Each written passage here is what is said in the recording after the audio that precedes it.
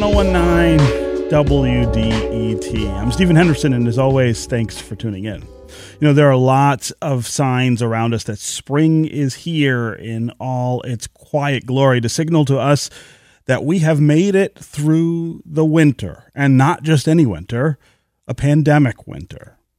And so now we can slowly take stock of where we are at the start of this new season. It's a time of growth, rebirth, change, and transformation, not just in the greening of the trees and bushes around us and in the blooming of the flowers, but in ourselves, a year into this unprecedented time. How have you transformed over the past year? And how is that shaping the way you're thinking about what this new season ahead might hold for you? I want to spend the rest of the day talking about this with you and with someone who has been in the midst of her own really profound transformations over the last year, as a journalist, as a caregiver, and as a daughter. Desiree Cooper is a journalist, author, and activist who we talk to pretty frequently here on the program. One of my favorite guests to have with us, and she joins us now. Desiree, welcome back to Detroit Today. Good morning, Stephen. Yes. Good to be here. It's great to hear your voice. So let's start with how you're feeling right now. I mean, we just had this segment with Dr. Frank McGeorge talking about the disappointment that I think a lot of us here in Michigan are feeling about the way things are going and how they don't match with what our expectations were about this spring and summer. How are you doing? You know what? You just said a key word, and that word is expectations. I think I've been disabused of so many expectations over the past, not just the past year, but for me, I've been caregiving nearly full time for almost 5 years. And so that has been a slow letting go of so much of it wasn't supposed to be like blank. There's a saying in the recovery community that forgiveness is giving up all hope of a different past. And I think that if we took, I mean, that applies now, but if we substituted happiness for the word forgiveness, happiness is giving up all hope of a different past. I think that that's something that we can hold on to as we continue to live very transformative lives at this point. You know, we're grieving so much about all we didn't get to do, didn't get to have, can't do, can't have. And those expectations are sort of keeping us stuck into the days we have left. Yeah. I mean, we've talked to you before about your role as caregiver and how that has changed you profoundly over the last 5 years. Update us on where you are with that. I know that you lost your dad recently. I saw that on social media and was really sorry to learn about that. That just, and of course, opens a whole new chapter, I think, in that journey for you. My dad was 86. It was not a COVID-related death. He died after a bad fall, and he never quite bounced back. It was, of course, expected in the long run, but not the way it actually happened. He died in October. Because of COVID, we couldn't get a spot with the funeral home very quickly. It took us months to get a death certificate. We could not have the homegoing celebration of his life that we wanted and that he deserved. And so COVID has completely upended our how we mark our life transitions, not just the deaths, but the happy moments, the birthday parties, the anniversaries, the graduations. I know someone that said he graduated from college and from his master's program within the last year. And he's like, I've had 2 graduations that I couldn't go to and nobody else could. So it really messes with our set ways of grief in our community, how our community is around us during these hard times and during the good times. Um, and so I'm finding myself almost just starting to grieve my dad. Hmm. And it's almost been 6 months.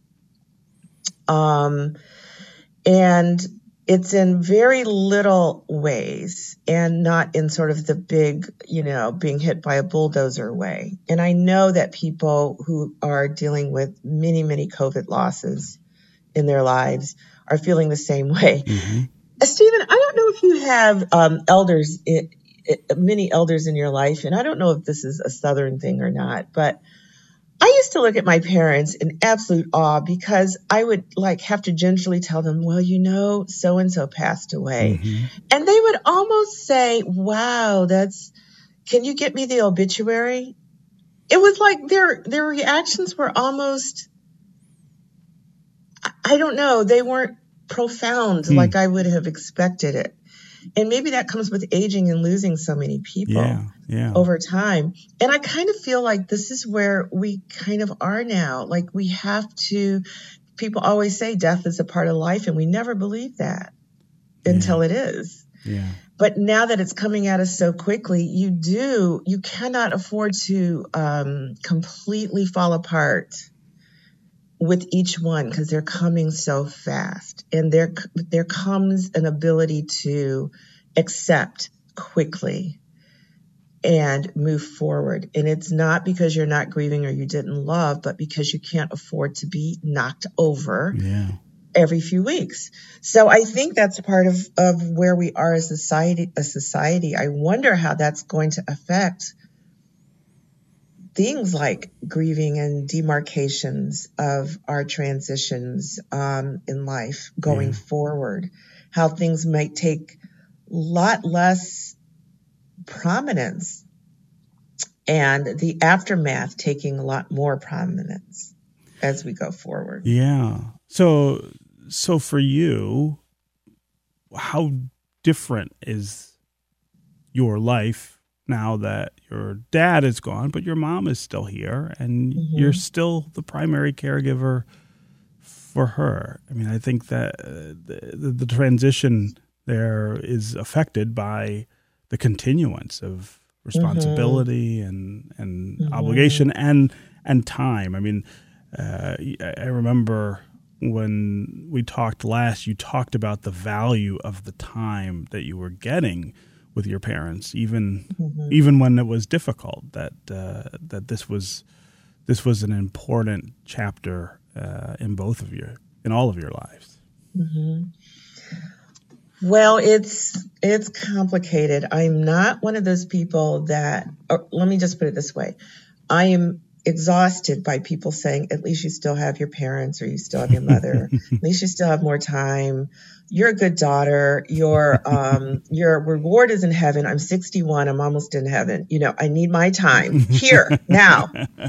And so I think those platitudes are well-meaning, but they feel very much like platitudes, and they feel a little dismissive of the lockdown that is required because we have no national policy toward aging and ushering people toward the end of their lives.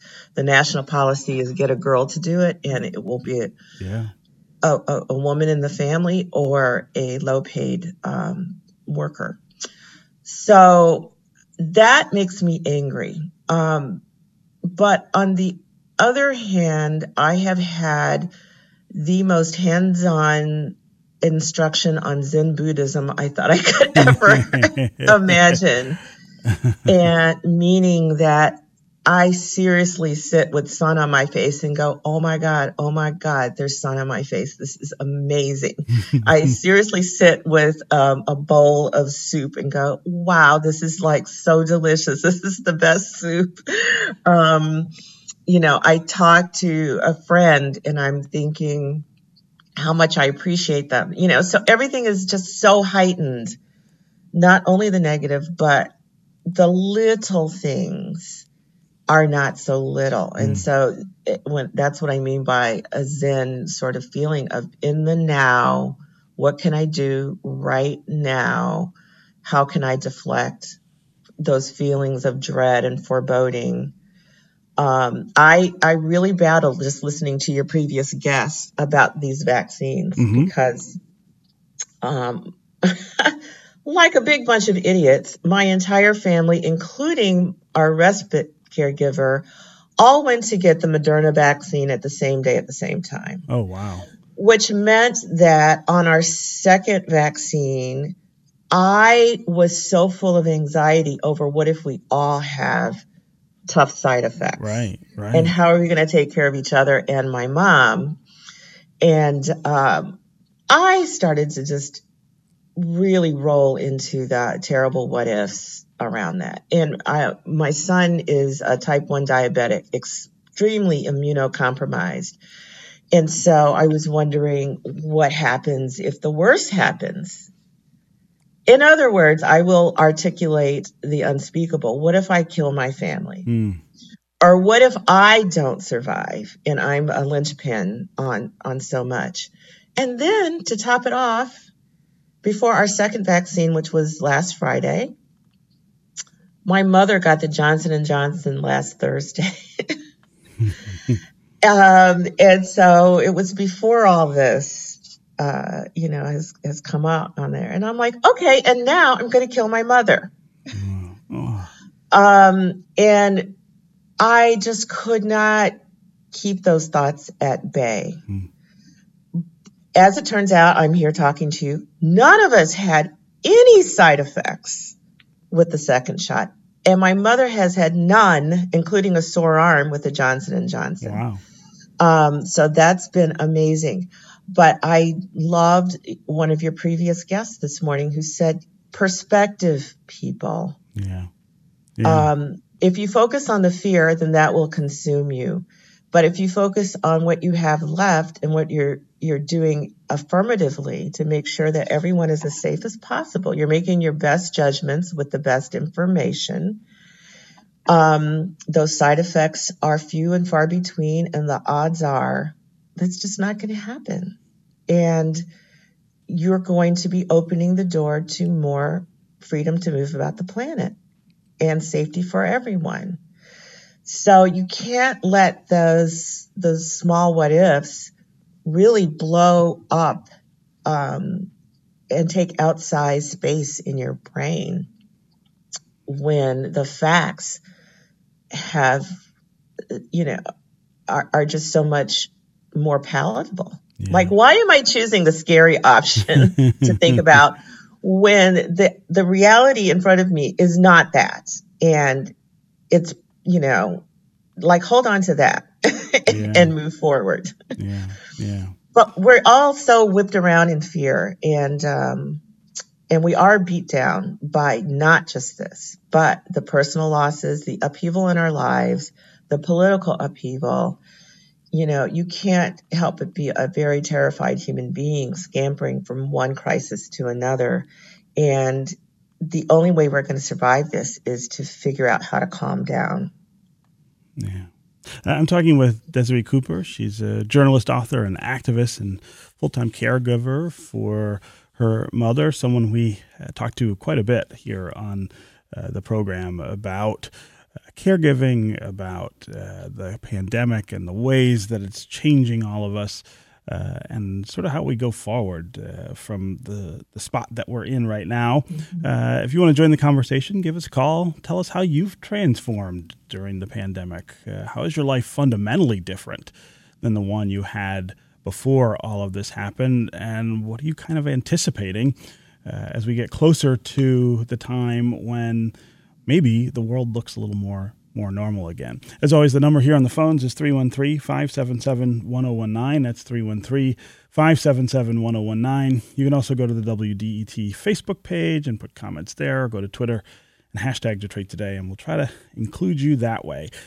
Desiree, I would be remiss if I didn't ask you about this latest instance of police killing a young black man for for not complying basically with their commands. It's not. This isn't about the law and people breaking laws. This is about people not doing whatever it is the police decide they want them to do in the moment and getting shot to death over it. What are we going to do? What are we supposed to do as Black people in this country about the police and about how dangerous policing is to our community and our families? Mm-hmm. I thought that the incident, and I'm going to be news illiterate about this because I really do protect my psyche from these incidents. Sure. I know they happen and I know some of the details, but I don't watch. I'm not watching the trial. Yeah, I'm not either. All that stuff. Yeah. So, but this one that happened in Virginia with the gentleman who was in uniform, mm-hmm. and I did watch that, namely because it did not end in a death. Right. But when you watch that blow by blow, how can you not see the absolute fear that he had in abiding the law? I mean, mm-hmm. so many people say, why don't they just comply? Mm-hmm. Right. But comply with what? It's so confusing. It's very confusing, and comply or not, you're going to end up dead, or you could. And, so he's taking all these precautions against the police who are supposed to be protecting society. He's driving to a well-lit spot. He's asking what are you asking me for? He's showing his hands.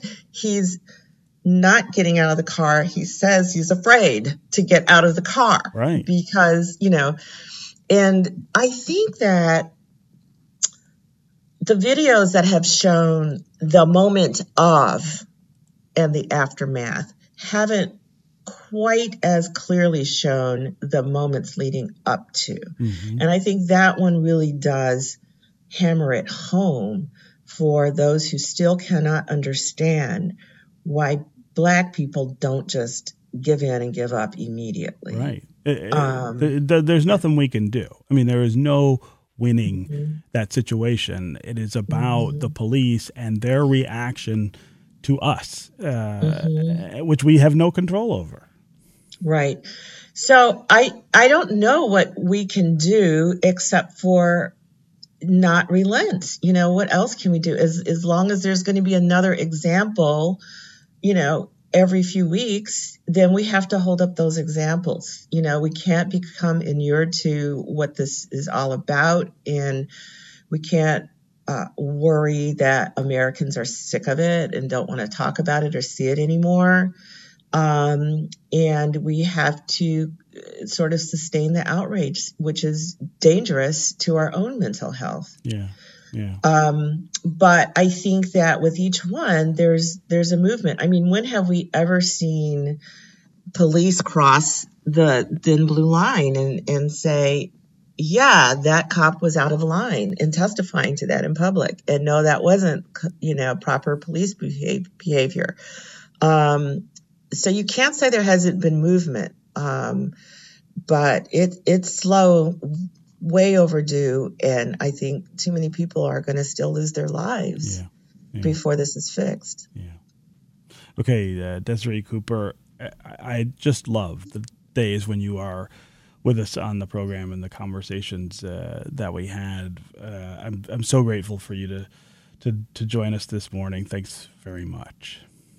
I'm so glad to be here. Thanks for all you're doing for the community. I so much appreciate it. Yeah, no, thank you. And apologize to the callers who were lining up here to be part of the program, because I just took too long talking to Desiree all on my own, and so we won't be able to get you into the program. But I promise next time we have her here, we'll open up the phones earlier.